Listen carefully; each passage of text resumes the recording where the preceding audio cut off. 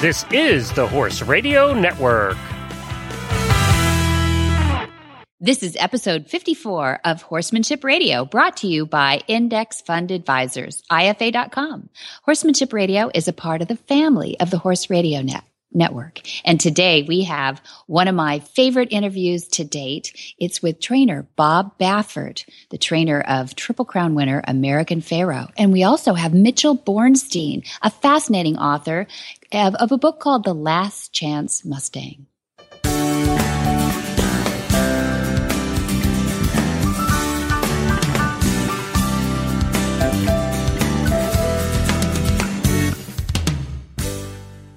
This is Debbie Laux, and you're listening to the Horsemanship Radio. Thank you for joining us. Horsemanship Radio airs on the 1st and the 15th of the month. And I have my producer, Jen, with me today. Hi, Jen. Hello. I'm so excited about the show. Me too. Me too. We've been teasing like crazy, so it's about time we let everybody in on this secret. It's a wonderful look into Bob Baffert's relationship with American Pharoah, don't you think? I think, and it's really kind of neat. Oh, goosebumps. Because American Pharoah did something that nobody's been able to do for 40 years, first of all. Yeah. So right there, legendary horse. Yeah. But beyond his prowess as an athlete, I think American Pharoah, the personality, the horse, I think had a really unique effect on his trainer as well. Mm-hmm. And I'm really curious to hear about that. Mm-hmm. Yeah. And such an effect on the whole United States, really, in the racing industry. I could throw it in as a lump, but we actually had a unique situation in him winning the Grand Slam as well as the Triple Crown, because that wasn't available, as I understand, 40 years ago or 37 years ago when the last Triple Crown was won. Yeah. There was no Breeders' Cup. Right. They didn't have the Breeders' Cup included in that. That's right. So for him to come back, what a show of generosity, I think, on the part of this team, and what a show of dominance by this amazing athlete called American Pharoah. Yeah, it's really exciting, and we get to hear the person behind the sunglasses. That we see every summer on the TV set. So, because he's always been someone who's in the news on the TV, but you don't really know him. He's a very, very private person that way. And it's so fascinating to get to know him just that little bit. Yeah. Yeah. For me, he's always been an iconic character, that shock white hair and those ever present dark glasses, striding around with confidence in his medium. He really is in his medium, but like anything that's, so difficult to achieve, it must have been so hard to win all those other Kentucky Derbies, all those other achievements, and not get that one crowning jewel that is so elusive for all trainers, really. But for Bob, it must have been such a I just hope he doesn't retire now. It must have been such a capper to what a wonderful career. But everybody dreams of that, Every horse owner that trains a thoroughbred or owns a partnership in a thoroughbred or a part of a little syndicate of a thoroughbred dreams that they'd win the Kentucky Derby. But very few are on the clouds that can even dream of being a part of a team of the Triple Crown. So you've got to listen to the relationship that he had with this horse and know that his heart was just so full at Christmas time here, holidays, and his family around him. So, let's let everybody in on this one, huh, Jen? Yeah. And our other guest that we have today, no less fascinating, because I think the sense of achievement, the sense of satisfaction, when you get to hear what Mitch Bornstein has to say, it's almost the polar opposite of Bob Baffert and American Pharoah. Here we have someone who's a trainer in the middle of America that the world is completely unaware of, and a horse, again, just as anonymous, yet the achievement, I think, is no less astonishing. It's true. That's a great juxtaposition. I appreciate that. And I think Mitch would agree with you that nothing was public about this, and there were no accolades. Cameras. He was no cameras, no accolades, no big paycheck at the end of this or anything. He did it for the total love of a Mustang. Yeah. So let's hear from IFA.com, and then we will hear from Mitch. Wonderful. Hi, I'm Mark Hebner, president of Index Fund Advisors and proud owner of Monty Roberts Willing Partners graduate. He's a sugar bear. You know, investment portfolios are a lot like horses. You need to find one that best suits you, your temperament, and your stage of life. Some people might like an energetic horse and an aggressive investment portfolio, while others are more comfortable with a gentle ride and a more conservative investment portfolio. The trick is to find the one that's right for you. That's what Index Fund Advisors is all about, matching people with portfolios, risk-appropriate, low-cost, and globally diversified investment portfolios. You can find the right portfolio for you by taking the Risk Capacity Survey at IFA.com. That's IFA as an Index Fund Advisors. Or you can call us toll-free at 888-643-3133. That's 888-643-3133. College, law school, and 19 years as a practicing attorney have not stood in the way as Mitchell Bornstein followed his passion and the one true calling he had, which was to save horses that no one else would. Horse trainer, clinician, CEO, and head trainer at the Art of Horsemanship, Inc. He is the author of The Last Chance Mustang, the story of a one horse, one man, and one final shot at redemption. He has rehabilitated hundreds of mistreated or unmanageable horses, including racehorses, neglected horses, unbreakable, and abused horses. For Mitchell, there is no such thing as a bad horse or a steed beyond repair. Mitch lives and works in Wheeling, Illinois. Welcome, Mitch Bornstein. I'm so happy to have you on the show as author of Last Chance Mustang. How are you today? I'm doing fine, and thank you so much for having us here. Where are you calling from right now? Where are we listening to you? I am just outside the Chicago area in the suburbs of Chicago, about 40 minutes north of Chicago. Yeah, and you are full-time training horses now? Is that right? I am full-time. I'm still a practicing attorney. I try and balance the two, but certainly with the book coming out and everything, demand has definitely popped up even more than it was. So it's become quite difficult to balance it all. But yeah, pretty much, 80-90% of my time right now is dealt with trying to cater to my horse clients for sure. That's awesome. Well, that's awesome because you are a talented man based on what I read in Last Chance Mustang. It's a wonderful, I can't call it a novel because it's a true story. So, and it's not really your autobiography because it really is just a true story about you and a relationship with Samson, this Mustang that you now call Last Chance. Can I give away the end and say that I think the cover kind of gives it away. He's in your lap, basically. So we know that he's doing just fine and seems to love you. You're 20 years as a horse trainer. What do you think most prepared you for a horse like Samson? Honestly, the only thing I could say is experience. It's really, I think I may have said it in the book. I've definitely said in interviews that if I had met Samson 20 years ago, I don't think I would have survived it, let alone been injured. I mean, I just wouldn't have had the skills to do it. I think that 20 years of managing difficult horses and going up against them in a manner of speaking and watching their body language and their mannerisms and sort of learning when to back off and learning the pressure and learning when to call it a day. I think all that comes into play. And reading certain signals. Certainly Samson is a pro at giving signals. He doesn't always give you a warning, but I'd like to think sometimes he does. So I think it's basic experience. I think it's hands-on experience like any trainer would say. And I could say unconditionally, thankfully I came across him, at a certain point in my career, not earlier, because I don't think it would have gone well. Mm-hmm.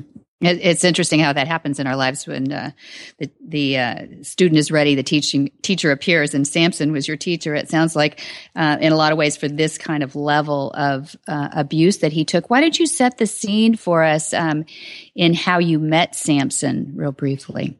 Sure. Samson was at a property. He had ended up at a home, at a barn, a person's home after a fire. and they sort of generously took him in and did not know what they were getting themselves into. And I was asked to come out and actually take a look at another horse. And it was probably, the owner was probably angling it the whole time of, we'll have Mitch come out and then we'll, talk about the other one. And I was out to take a look at this other horse. And then it was sort of, by the way, there's a horse we have here and it can't even be outside. It's locked up. And it's, he's a monster. He's flesh-eating, fire-breathing monster. Yeah.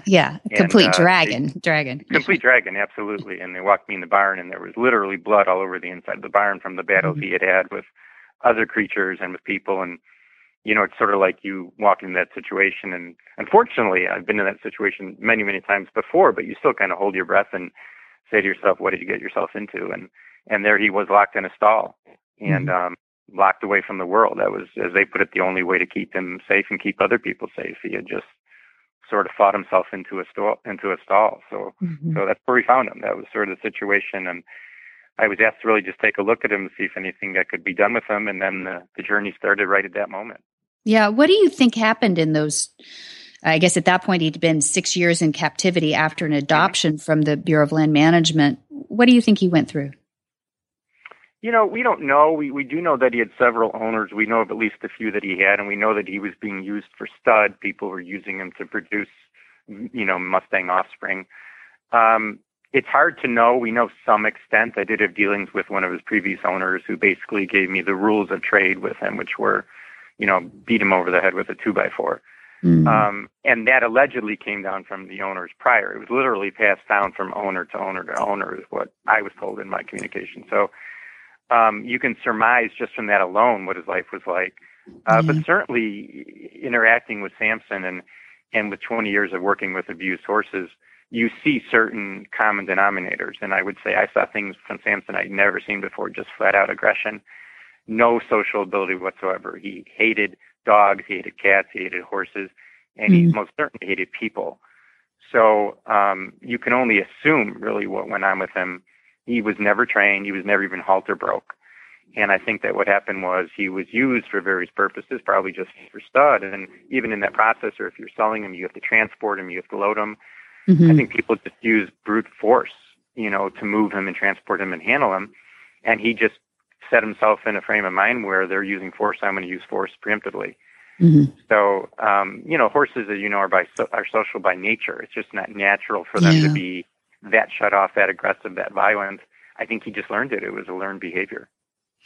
Yeah, I was surprised that, of course, I think I read where he was gelded in his 12th year and that his behavior was set, of course, at that point, which I think people can understand that. But yet being captured by the BLM, maybe I misunderstood that. I thought they always gelded them when they adopted them. They do. And interestingly enough, if you were to look at his documentation, he's registered as gelded. So the funny thing is, it's not the first time I've seen that where BLM Mustang comes out with something on the papers that says gelded or something else to that effect. He was, whether it was just a documentation error or whether it was an oversight, or you never know. You never know with the adoption program. But he was definitely a stallion, and at that age, he was gelded to try and get rid of the behaviors he had. But certainly at that age, the gelding is not going to change any of that. Yeah, and I thought you might say, because I read somewhere where there's like a 3 strikes out, which then those Mustangs are almost always meat wagon victims, which shocked me. Is that right? It's correct. It's the Burns rider. It came well after the original law in 1971, and it was kind of, we discussed it in the book, in fact, and it was kind of slipped through at the end of the session in Congress, and it passed through.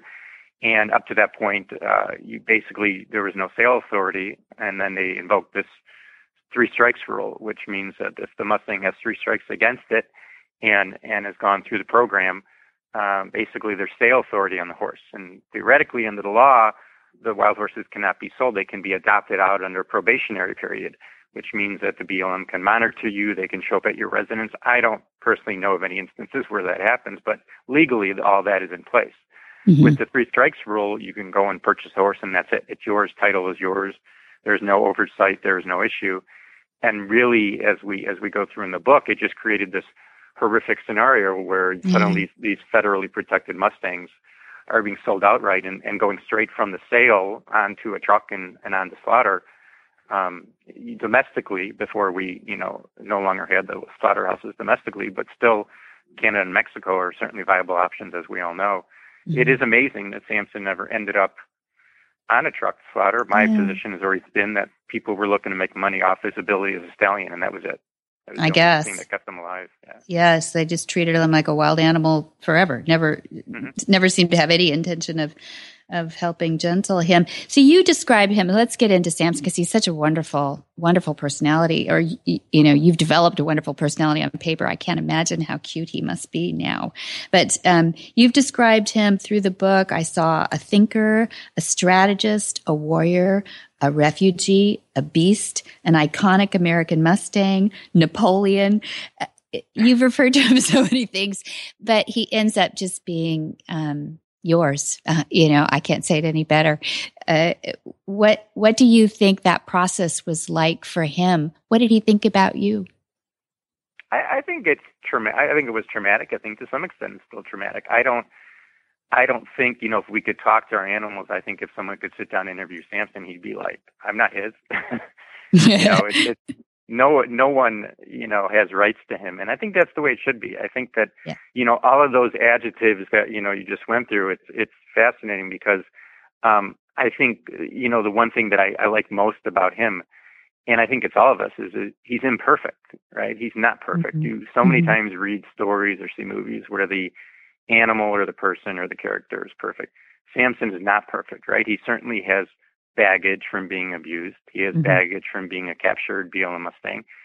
He has baggage from being locked up, for how many years. But there are certainly elements of his, personality that just have to do with him.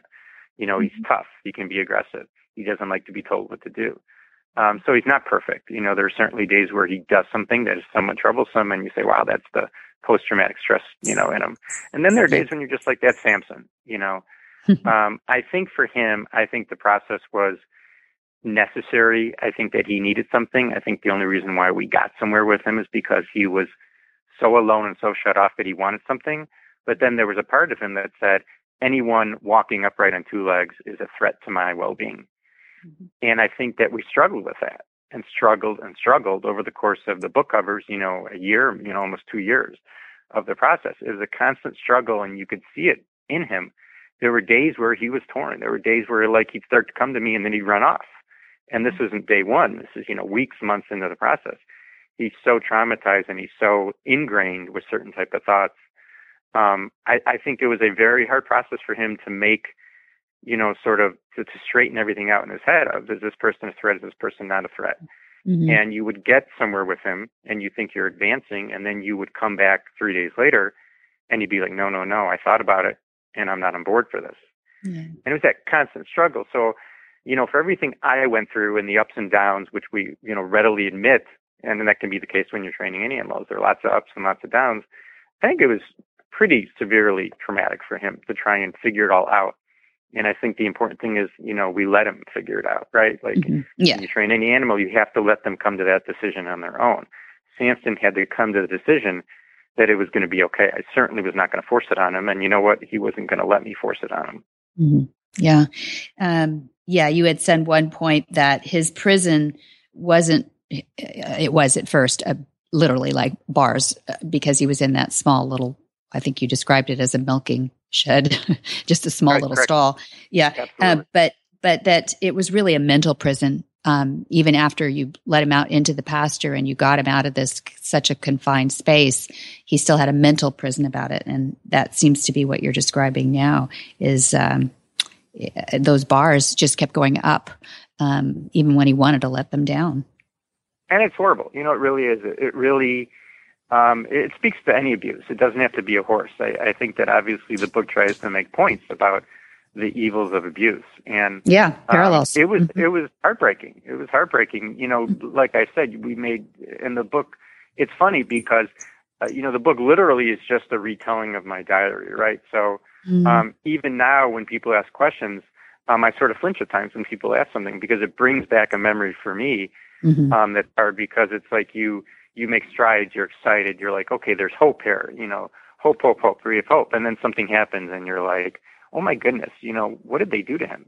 Yeah. That he just can't get out of his mind. And I think, the message there is that abuse takes a toll, especially chronic abuse. Yeah. And you get to the point where you're not going to rewrite that book so easily. And it is heartbreaking. But on the other hand, you have an animal that made every effort to say, well, gee, I don't like where I am in life right now. And I realize, that this may be an opening for me, and I'm going to try and take it, but it's not going to be so easy. So it is horrible to try and even picture what any animal goes through, abuse-wise. But certainly Samson, the fact that his body is scarred all over, and not from fights with other wild horses. They're scarred from ropes and whips and everything like that. I think that's a pretty good indicator of what his existence was like. Let's shift to you a little bit. I know that you rode your first horse at 7 years old, I think. Is that right? Correct. Yeah. And you always kept your dream, even though 19, 20 years as an attorney at the point of the book, you got back into horses. You started training horses, or after school, you got back into horses, started training horses.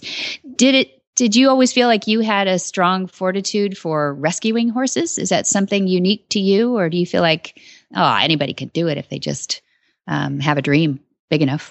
I think that certainly to some extent anybody could do it. I think for me, it sort of kind of fell in my lap.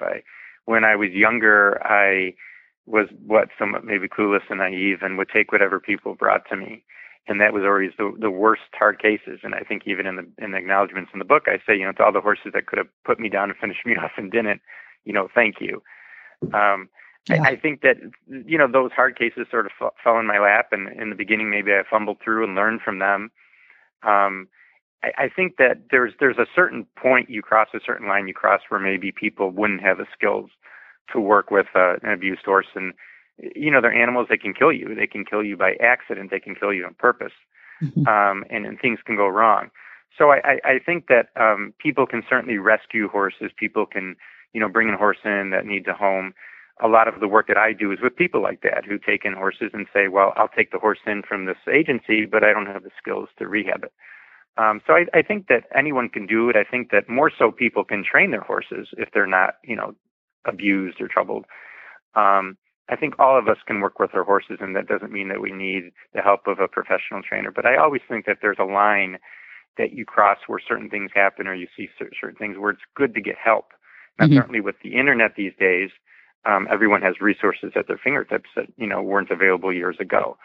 For me, I think it was just the personality and maybe the patience and the ability to read the horses well that I think sort of put me in that category of helping horses like this. I think that skills are one thing. I think that to some extent, anyone who really works with horses has to have some ability of observation and understanding and empathy all kind of bunched in together. Because I think that far too many people, when they work their horses or train their horses, they use too much, right? I think less is more. I think that body language and the way you move and the way you interact gets you a lot farther. And I think that not everyone has that. That doesn't mean that they can't develop it, but I think that a lot of people, when they work with their horses, think more is more.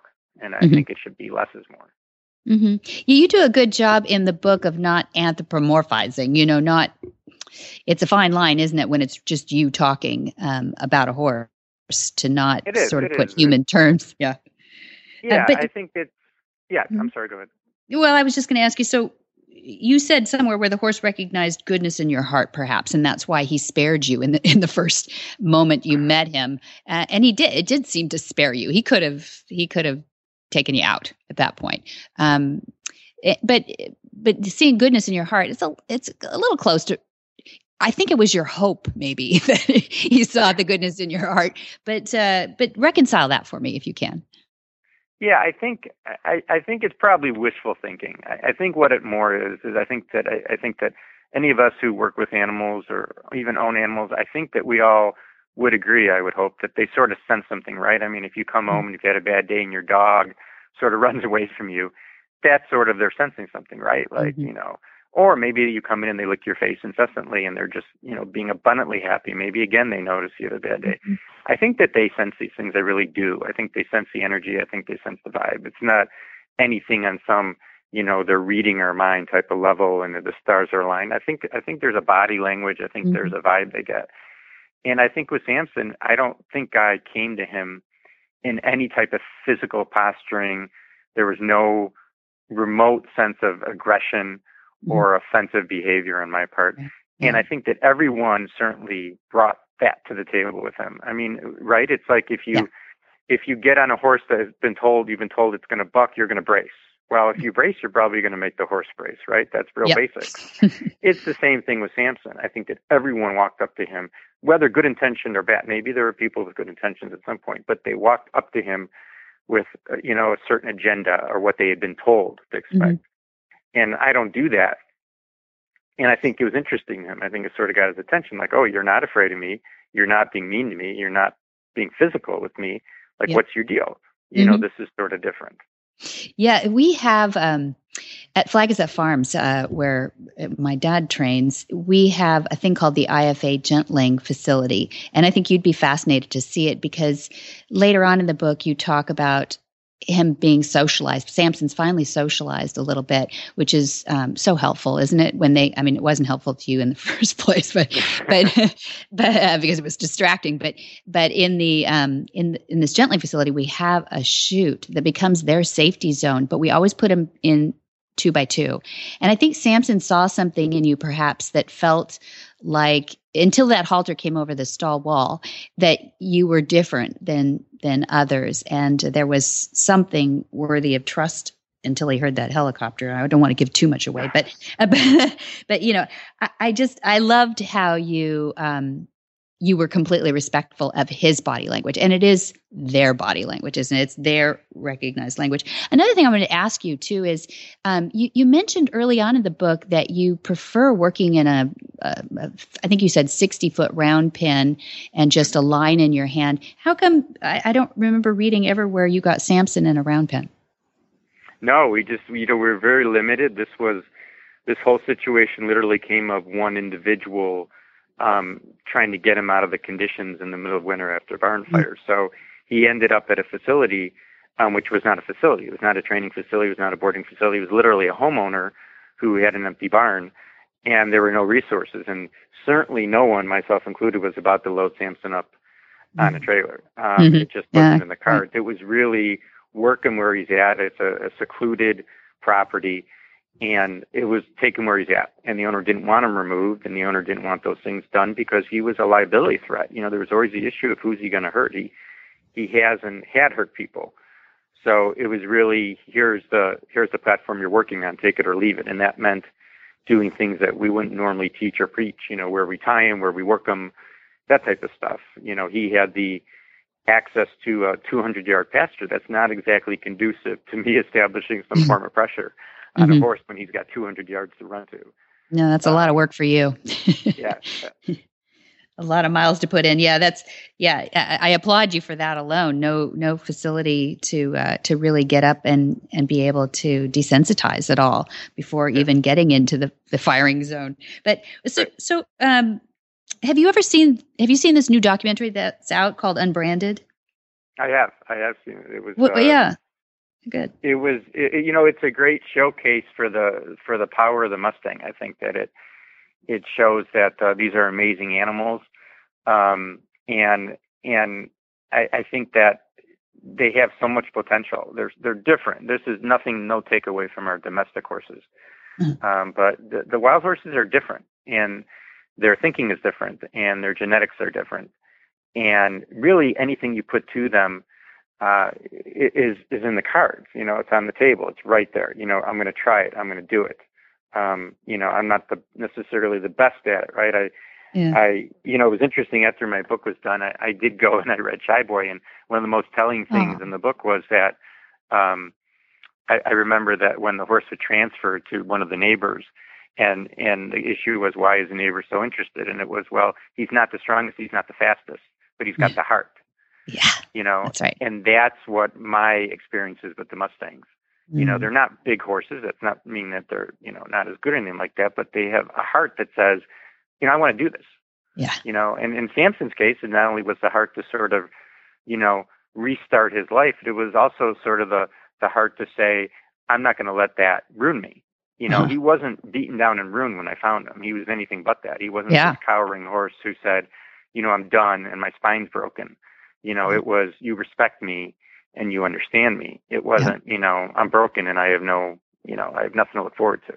Yeah, at 12 years old, that you're right. That is absolutely unusual, and that is the heart of a Mustang right there too. I think that's how they survived 50 million years, and you know, somebody should read the book alone for the history of the horse that you put in there. I think it's probably one of the better comprehensive descriptions of the horse's history that I've ever seen. So people should read the book for that. You. Yeah. Oh no, thank you. It was great to have it all in one spot like that. It remembered everything about Xenophon and everything. It was great. That took a year. That took a year to compile, and you always, you know, in the process wonder if you're sort of chasing your tail and how people are going to respond. But I think that in the case of the Mustang, you have to do it because so much of the debate centers around the history and how we categorize them and what protections we put on them, that to really understand the sort of platform of the book, which is, you know, read the facts and make your own conclusions about the program and what's going on. You have to give people the facts going all the way back of this is how they got here. Yeah. So, you know, it's great to hear that people enjoy it and don't say, God, it bored me to death and I fell asleep. Oh, not at all. No, everybody should know all those things about horses if you love horses. So read it for that alone. But what was your goal for the reader in writing this book? My goal, I think there was definitely, it was multifaceted. It was, when writing it, it was always kind of keeping the eye on the ball of what were my points, you know, am I, you know, falling astride of all that? And I think that the book definitely has messages about abuse. That could be for any animal, and the evils of abuse. I definitely think that there's also a component of the book about the proper ways to train horses and what's improper, and some of the ideas behind the proper ways, and how to understand what your horse is doing and what message the horse is giving you. And then certainly there's no question that the book, you know, makes a platform for the wild horse and where their future is headed and maybe not headed. So, and then of course, I think that there's themes in the book that overriding things that we can all relate to, which doesn't make it a horse book. It makes it a book for people. And that is, there are concepts of hope and redemption and you know, being damaged, but not really being damaged, and working with that and looking past it and moving on. And I think that, yes, maybe Samson is damaged in the book, but I think that the book speaks to how you can work with someone like that and how someone like that can sort of, animal or person, you know, rewrite their history and get a new start. Great. That is a great message. And I did get that as well. So you hit the goal with me. Thanks, Mitch. Thank you. Yeah. Thank you. So, Mitch, I loved having you on. I've kept you long enough. I know you've got another thing to run to. So I would love to have you back sometime and hear about the next book coming out. You going to write another one?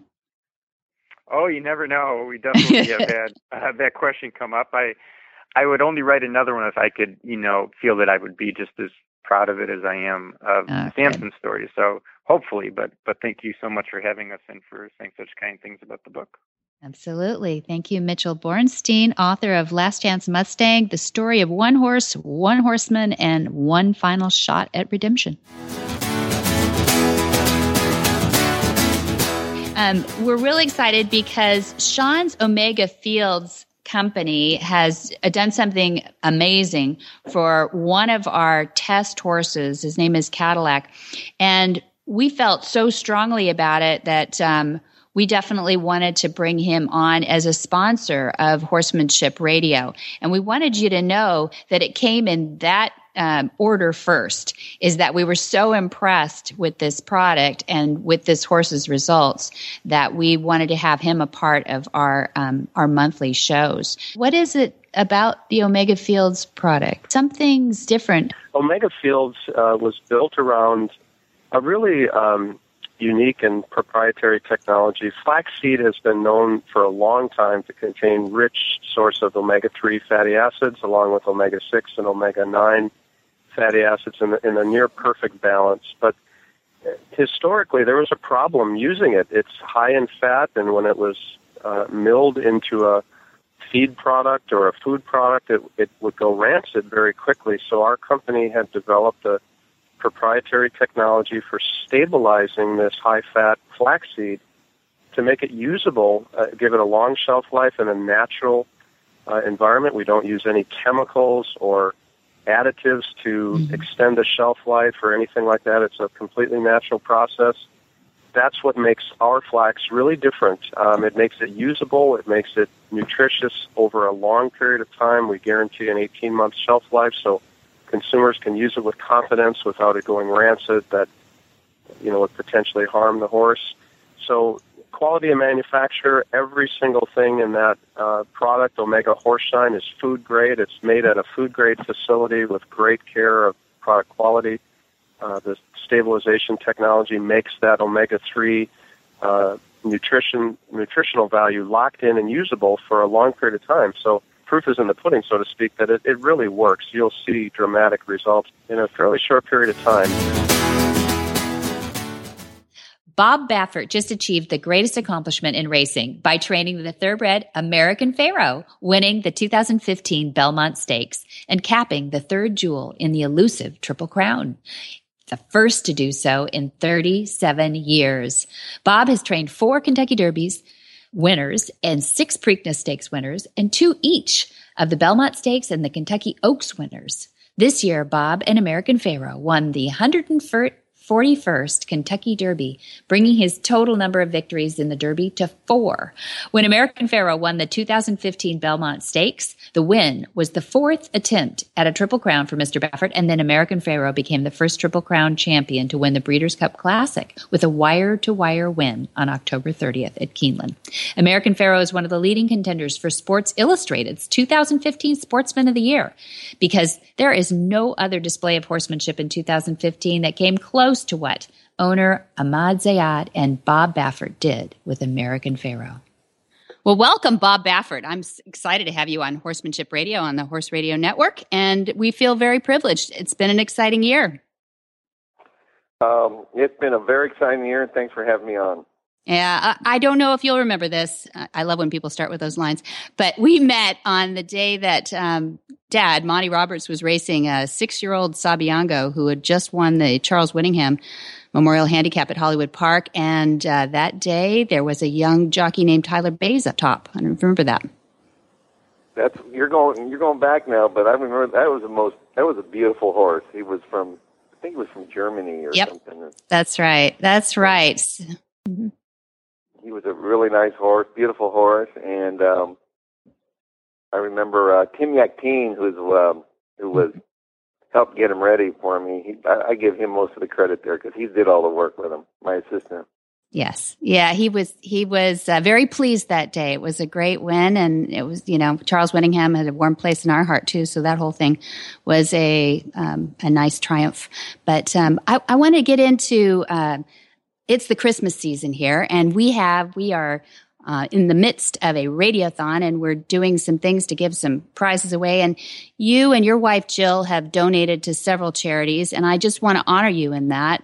Following the American Pharoah's Triple Crown triumph, I know that you guys have committed, you donated, I think, $50,000, some crazy number like that, to the charities like Thoroughbred Aftercare Alliance and the California Retirement Aftercare Account and the Permanently Disabled Jockey Fund. Old Friends, one of my favorites. Old Friends Farm in Kentucky, too. I appreciate you doing that, you and Jill, for your commitment to giving back.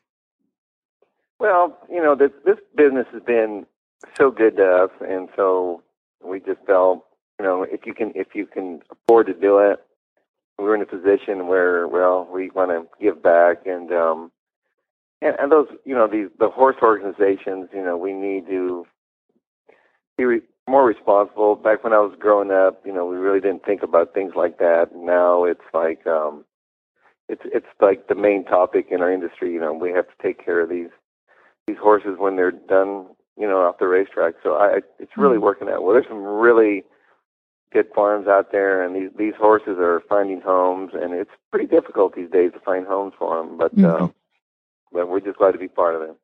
Thank you. Well, thank you for doing that. I know that that's really been keen in the list of things that people like to see grow in the industry, so thanks for being a leader in that and making that commitment. Yeah, I know you grew up on a family farm, like 240 acres near the Mexican border in Arizona, with 7 children. Is that right?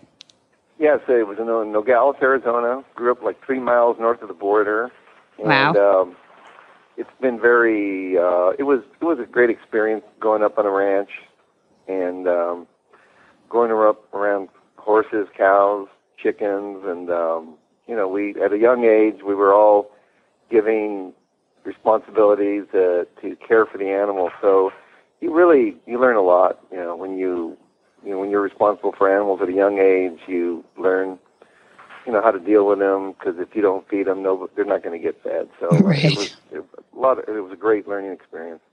Yeah, well, your parents must have been amazing. It's Bill and Ellie is what I read, and do you still have them? Are they still with us?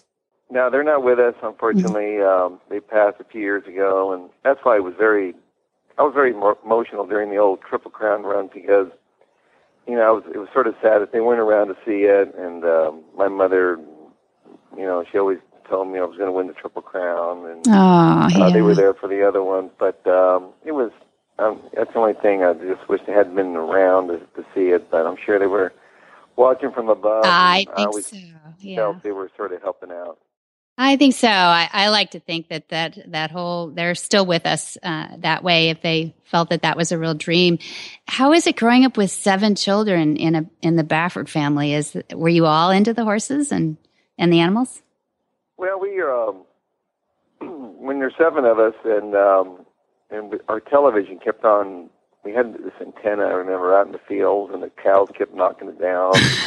So sometimes we didn't have television for long periods of time, so we had to entertain ourselves. So we entertained each other, the middle children. I was number 4, so I usually hung out with my number 5 brother. And so we just found ways to, when you're on a ranch, you go out and do whatever you want. And my parents would take us to Mission Beach for the summers and drop us off and go back to work. And he worked really hard. My parents really worked hard. So we had a great childhood. We grew up the right way, and my father taught us from a young age the responsibility. You have to be very responsible, and that's really stuck to me all these years. And you have a strong work ethic, and you seem to have imparted that to the people that were around you that work too, which is great. I think that's why you're highly respected. I don't know anybody that's dealt with animals to the length of a career as yours that isn't as strong, doesn't have a strong work ethic. So I'm sure you're passing that on to Bodie. Am I right? Well, hopefully, when you grow up around animals in a ranch, it's 7 days a week. So when you're used to something like that, it's not, a lot of people, they want to take the weekends off. And I don't know if Bodie wants to be a horse trainer. He wants to be a meteorologist and work giving out weather. He's really into weather.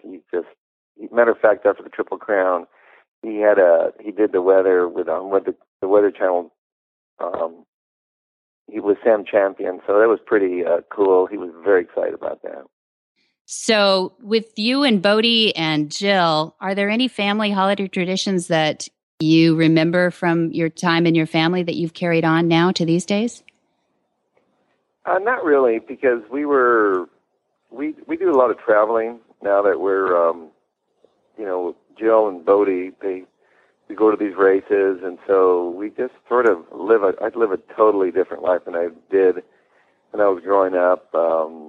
Especially when you grow up in a quiet little town like Nogales, Arizona, there's not a lot to do. But now living in Southern California, it's just the hustle bustle, and it's a totally different style of living. And so I've adapted to Southern California the last 40 years I've been here. Well, you're invited to the farm anytime you want to come up to Flagstaff Farms. We actually have a lot of old holiday. If you want any old traditions, we generally have a house full. I don't remember a time when we didn't have a bunch of different accents happening, languages going on. It's quite hustle and bustle. So that week after Christmas, you guys are officially invited to come and just chill if you need a place. We went there with my father one time. We had some quarter. I started out with quarter horses, and I remember we were breeding quarter horse that was, I think Cardiff Stud Farm had a quarter horse or somewhere around there.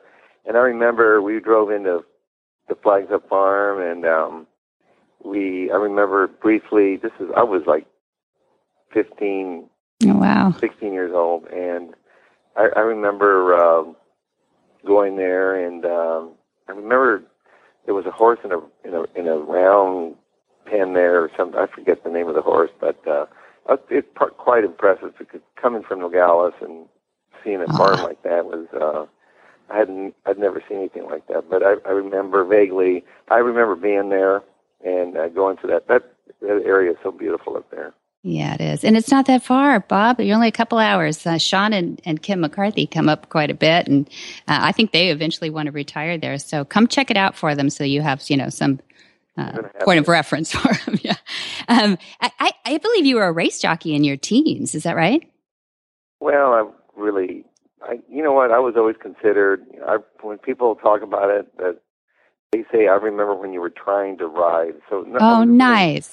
Never considered a jockey. So I was trying to, I won like 25 races, quarter horse races, and it was fun.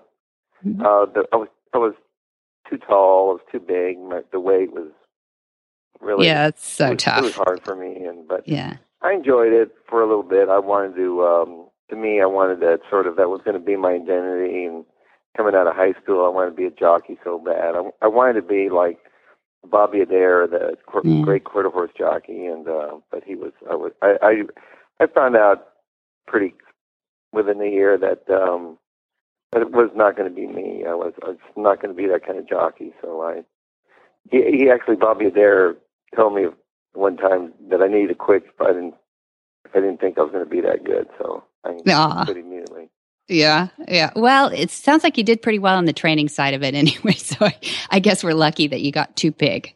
We'll take that. It was either train horses or get a real job. So yeah, I took train horses. Really glad you stayed with that. And I couldn't miss asking you a few questions about your training abilities. Your dad said that you always had. I read where he was quoted as saying that you always had something special with horses, and that you read them well, you work with them well, and I've lived long enough to see that champions make champions generally because their horses love them. And I read quotes that you had said too, that you love your horses, and that if you love your horses, they respond. So you have to love your horse. So tell me about American Pharoah. I mean, every champion has something special and unique between his trainer and him, I think. And so what's something about American Pharoah that makes that relationship special for you? American Pharoah was, when he first came, he was a little bit rambunctious. He was wanting to do too much. He wanted to go too fast, too early. So we had to work with him to quiet him down a little bit. And his first race was sort of disastrous. He going to the paddock, he was just a mess. He really wasn't handling it well. With the blinkers, he was tough in the warm up. With the pony, going to the gate, he got in the gate. He tried to act up in the gate, broke, stepped slow, made the lead, then just stopped, and it was just a bad out. Just not a good experience for him. And I was really disappointed because I really thought, we were hoping he was the next coming. We're always hoping that we're going to have the next a big horse, and I've been fortunate to have all these big horses, so we're disappointed is out. But then after that, we decided, we took the blinkers off, we schooled him a lot, and we noticed that he was real sensitive to sound. I remember we were schooling him in the morning, and it was like 11 o'clock in the morning, 10 o'clock in the morning, walking over to Del Mar, and somebody turned on a tractor, and he just spooked. The noise got him, so we decided to put some cotton in his ears, maybe try him with that. And then from then on, he was very quiet. It pacified him somehow. And so I eventually got these little earplugs that I ordered online, little sheepskin earplugs for like $6.95. Really? And he's made $8 million of those earplugs. So it was pretty good. It was a good investment. I can see it now. Bob Baffert earplugs. You get to endorse those things. You know what? Well, somebody asked me the other day, I got a call from some guy there's some friend that was a barrel racer, and her horses needs some kind of plugs, want to know what kind I use. So they want to know what my secret plugs were. Like, it's just easy, just on the web there. You can buy them. Yeah, behavioral genius. Now. Oh, they've dropped. Yeah, well, the use of them has gone up, so it's a quantity thing. I actually tried. I contacted the people who make them. I said, I just want you to realize that this horse, Triple Crown horse, is using your earplugs, like, no, so they leave. But they just really said, "Oh, thanks." It's good. Oh, thanks. That's kind of like no biggie. I have no idea. Well, what I loved about that you said, I think this is what you want to see in every thoroughbred, that he always looks like he's having fun out there. And you talk about his ears twitching. And I just love hearing that, because that means everybody's in your team is doing something right. You're feeding him well. He's fit, and they can't be having fun if not everything's put together. So I appreciate you bringing that champion on like that. And that you said every time you run him, he shows a new dimension. Were those dimensions behavioral, or was it that he was just stronger each time? Well, you know what? He really changed physically from January to March. He got longer. He told he was like a short coupled horse. He had a short back, and then he got longer. In the last 2 months, he grew up, stretched out, and but his stride is what really set him apart. His mechanics, his fluid stride, really, he jumped a long way, and he did it without really having to work at it. And he was quick. He was quick on his feet, and so, but he had a great mind. He got a nice, smart head. He's got a soft eye. He's just a sweet, loving horse. He would put your head in your lap. He was spoiled rotten. He was. He's one of those, like, when you brought him out and you go to take him back to the stall, he did not want to go back to the stall. He wanted to stay out there and enjoy it a little bit longer. And he was pretty pampered and spoiled. But when he came down to train, he really enjoyed training, and I think that's very important for these horses. They have to enjoy what they're doing. And you could tell when he got out there and galloped, or if he breathed, he had those ears forward, happy. When you see those ears clicking forward, you know your horse is happy. And every time we worked him, he never had a bad work. He always had a really good work. And so it's very rare. Sometimes you'll breeze a horse and you won't be happy with it. He was always, there was never a bad work. He was just spot on every time we breeze him. Yeah. No, and everybody says that about him, that he is just such a sweet horse too. But good to hear that from the athletic side too. So are you guys doing anything together at Christmas time? Are you going out to Kentucky, or anything traditional that way? For Thanksgiving, we're going. My wife is from near Nashville, Tennessee, so we go there for Thanksgiving and spend a few days there, and then I have some horses running at Churchill Downs. We might go watch run on day after Thanksgiving. So good. It never ends. It's just the horse racing. It's just, once you do this, when you're at this level, you just have to stay close to it at all times. Cause, that's nice. It's just part of being in this business. It's never ending. As you know, as your dad knows, you just cannot. It's hard for me to get away. That's nice. Well, that's great. That means you love it, and that means the horses will continually be loved, and we're real happy about that, and really happy that you had such a great year. And I appreciate the fact that you've had such breakthrough moments too, with the Grand Slam now, and we just wish you a long, happy career now. Don't quit on us now, because you're just warming up. So I appreciate you being here today. Well, every year when I've had a good year, I've always thought, well, how can I ever top this? And now I'm like, Yeah. how are we going to top this? It's like maybe we find some way. But just to be able to compete at this level, and I've been in for a while, and I've been really fortunate and blessed to have these good horses, and to be able to look forward, and hopefully you'll have another Kentucky Derby winner down the line or something. Because it really, the racing purebreds, it brings people together. I've met a lot of people through this. I've been invited to do things like last night we went to it's called the Golden Goggles, where the U.S. swim team, the best swimmers, they got their awards, and I got to present an award. So, it opens up. You get to do things that I never really imagined of doing. So it's been a lot of fun. The Faro Tour has been quite exciting.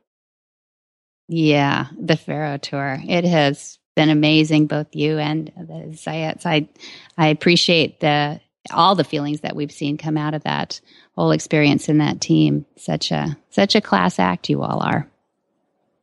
Well, I think that horse was a class act. He just made us really appreciate things that we missed before. And when you have a horse of that greatness, I think he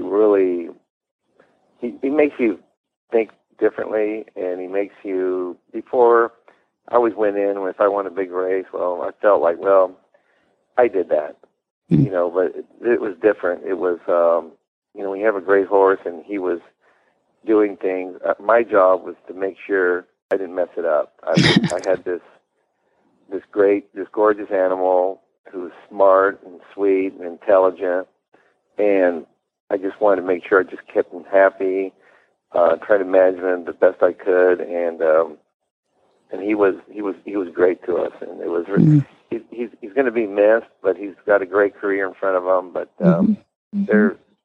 I don't know if, we're always looking for that one horse in our lifetime that's going to really make a difference, and he was that horse. Mm-hmm. Yeah, I think Dad's statement was, when he finds one that he really has done well with, he said he just felt like he was in the presence of greatness. There's an aura that they give out confidence. So. But, every trainer, we all dream that, we want the next Secretariat, Slew, whatever. And I've had some good horses, and I thought Point Given was a great horse. He really won the Triple Crown. I missed the Triple Crown a few times, but, sometimes we use the word great, a little loosely, like, oh, he's a great horse. But to me, they're all great. But this guy was special. He was just something that he was totally, he did things that I've never seen other horses do. And he did it with such ease and with such grace that he was pretty, I watched him run as a fan when he turned for home. I never rooted him on. I just watched. And so I was watching awe. And so to think that a horse of that caliber is actually in your barn and you get to see him every day, it was quite, it's a magical feeling. And sometimes it's hard to really, until they're gone, then you say, boy, I miss that guy, but just to be lucky enough to have a horse of that quality was, I'm just really feel very, very lucky. Well, that's awesome. The harder you work, the luckier you get. I know, but I know what you mean, and it's blessed. I totally agree with you. I appreciate you giving us this time. It's a crazy year, and you could put your time in a lot of different places instead of us. So thank you again for being our guest today, and I hope we get to talk to you down the road. Yeah, thanks, Bob. Bob Baffert. All right. Hi, I'm Monty Roberts, and I know that I'm transforming the lives of horses globally. You can learn to do it too on my Equus Online University. There's a new lesson on there each week, all the way from join up to advanced. Watch world's champions give their lessons. Join at MontyRoberts.com. Go to my Equus Online University. You can transform your horse too. Jamie Jennings, I am so glad to reach you by phone on your farm. How are you? I am doing good. You may hear some 2-year-old crying or some chickens in the background. I can't promise it's going to be a smooth. This is smooth not phone an call. official interview. We actually kind of ambushed Jamie here today because we want to ask her and put her on the spot if she will help us out in 216. And I think all our listeners are going to love this idea. We are going to start a new segment called Ask Monty because Jamie has committed to being a student, and she's coming out to Flagstaff Farms in 2016 and wants to know how to be a horse whisperer and how to get her certification and how to work with those Mustangs like she did last summer in Gentling Wild Horse Course. And so, Jamie, I want to ask you if you put you on the spot here, if you would like to be our segment for the Ask Monty Q&As. Now, what that means is before you answer, be careful, Jamie. Be very, very careful. Right, you have an out still. That means that people write in. I get probably about 100 questions a week from people all over the world that ask the craziest questions, but there's always a core need at the center of understanding the horse. Why does my horse do this? Why doesn't my horse do that? And Monty picks one. He has the ultimate choice. He picks the ones that are the most broadly educational, and then he answers them. Have you looked at those before, Jamie? Have you ever seen those we post? It's my favorite email I get every week is the Ask Monty. Oh, great. Okay, so you kind of know the format. So what I was looking for somebody who's a good student, who I knew was searching for the information. You're a seeker and would read those to us on every episode of Horsemanship Radio. Would you do that for us? You know what? Being a part of this show and being a part of that, any legacy of Monty Roberts is a total honor. I would absolutely do that. Are you kidding me? I get to chat with you all the time, a couple times a month, and read words that the master has written. So, of course. Oh, that's really nice. Well, the questions are often in broken English and kind of not the easiest stuff. So I had to get somebody who's really a good pro at this. So I really appreciate that. That's right. Nice words. And I think it'll be really interesting to get people seeing the broad array of questions. And, sometimes it's like raising kids, right? You think you're an island, right? Nobody could have gone through this massive education of having a child, but everybody out there did it, and you just don't want to feel like an island. So people come up with these questions and they feel like only their horse, was probably this issue. It was either them or their horse, and it's not. Everybody has these things that they're working on. So does that mean that I can call Monty and ask him how to get my 2-year-old to stop crying before nap time? You could for try 2 hours. That's right. Oh, if he says Benadryl, just gotcha. No, he's pretty good with kids too. I have to say, I don't know if you knew this, but we had 47 foster kids growing up too. So there was a lot of kids through the house. So he might have a 2-year-old trick. Most of them were like, you know who I should call? I should call your mama. Yeah, you're right about that. My mama would be a better, a resource for you. Yeah, and most of these kids were teenagers, so you got to get there first. But go ahead, Jamie. Oh no, I just of course it would be an absolute honor to be a part of this segment, and I thank you for asking me. Good. Well, we're rolling that out for 2016. So you're going to hear a little bit of Ask Monty by a nighttime story by Jamie Jennings.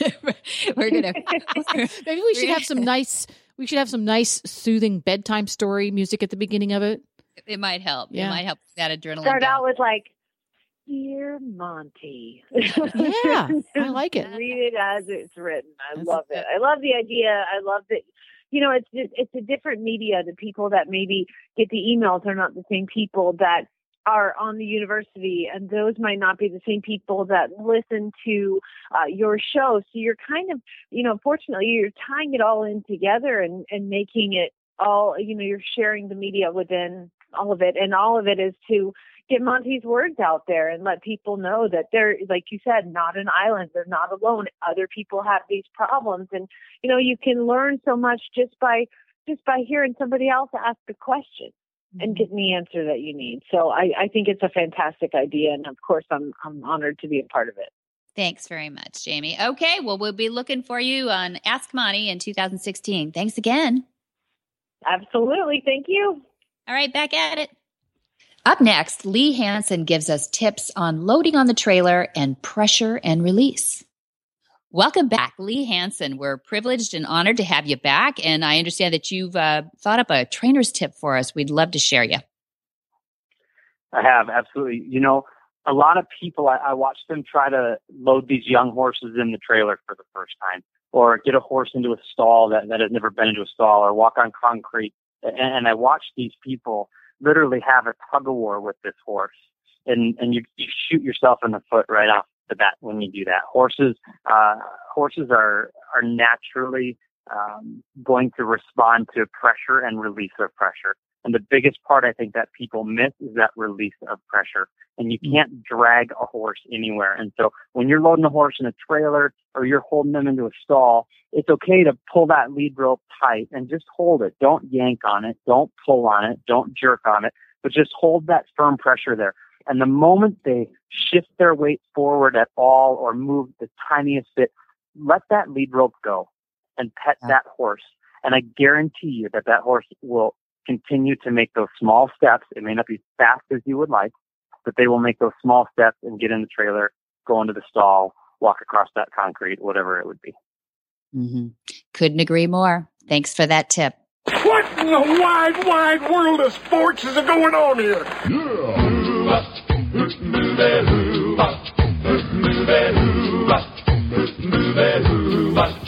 Where in the world is Monty Roberts? Monty is looking forward to meeting some new friends, two-legged and four-legged. First, at Flagazette Farms on January 9th is the Night of Inspiration. Fun, food, and conversations with Monty and Pat in their home. And a demonstration, too. And then Monty heads over to the pond over March 5th, 11th, and 19th. He'll be in Kent and Cheshire and Dorset, England. So he's got 3 tour dates in England. And then he heads to Denmark. For April 9th, he's got a demonstration in Wilhelmsborg. And then on May 23 to June 3rd, he has his Gentling Wild Horses course, and that's the one that he did with Jamie Jennings. So cool. Last summer. It is cool. So fun. It's the most amazing thing. And then, of course, he'll be part of the Monty Special Training. He'll be teaching the English portion, not the Portuguese portion, from July 17 to 21 this summer. And then he goes into his regular Monty Special Training August 1st through 5th, 2016. Now, we have 3 more dates, though. March 19th through 20, join Pat Roberts' mom for the Wild at Heart weekend at Flagazette Farms in California. And March 21, there's a Horse Sense for Leaders at Flagazette Farms. And then March 21 through 23, Monty is over in England meeting up with his certified instructors, our annual meetup. That's a whole bunch of dates. And if you didn't get all of that, you can go to montyroberts.com and there's a calendar right there.